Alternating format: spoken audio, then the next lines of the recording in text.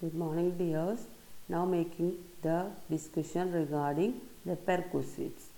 Perquisites simply defined as any casual emolument or profit attached to an office or position in addition to salaries or wages. It is the value of benefit or facility given by employer. It may be given cash or in kind. In tax point of view, we always consider only the any kind of payment under the head perquisites. There are three types of perquisites. Number one, perquisites taxable in all cases. Perquisite taxable in the case of specified employees only. And number three, tax-free perquisites.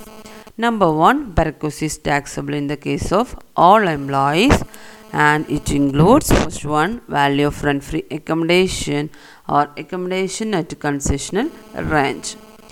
When the employer provides accommodation to employees, its value is treated as perquisites and included in salary income. The method of valuation includes first one, government employees.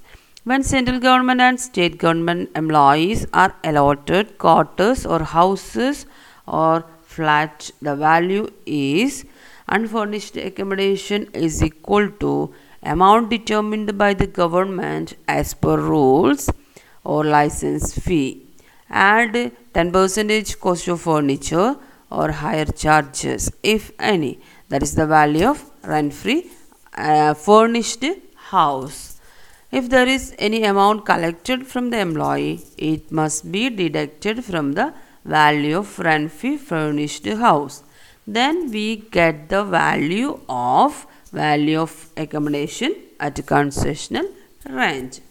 And in the case of other employees, the accommodation, there are two cases. First one, if the accommodation is owned by the employer, and number two, if the accommodation is taken on lease or rent by the employer.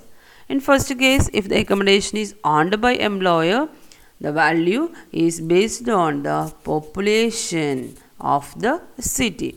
If the accommodation is in a city with a population exceeding 25 lakh, 15% of the salary.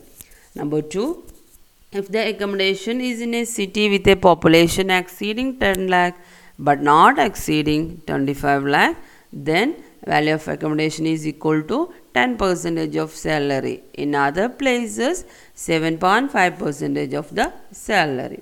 Here we add 10% of cost of furniture or higher charges, if any, and also we deduct any amount collected from the employee. In next case, if the accommodation is taken on lease or rent by the employer, the value of rent-free accommodation is equal to 15% of the salary or actual lease rented, whichever is less. That is 15% of the salary or the actual rent or charges paid by the employer. Add 10% cost of furniture or higher charges, if any, less any amount collected from the employee. Here salary includes basic salary, DA if given under the terms of employment, bonus, commission, all other taxable allowances, but does not include the value of perquisites.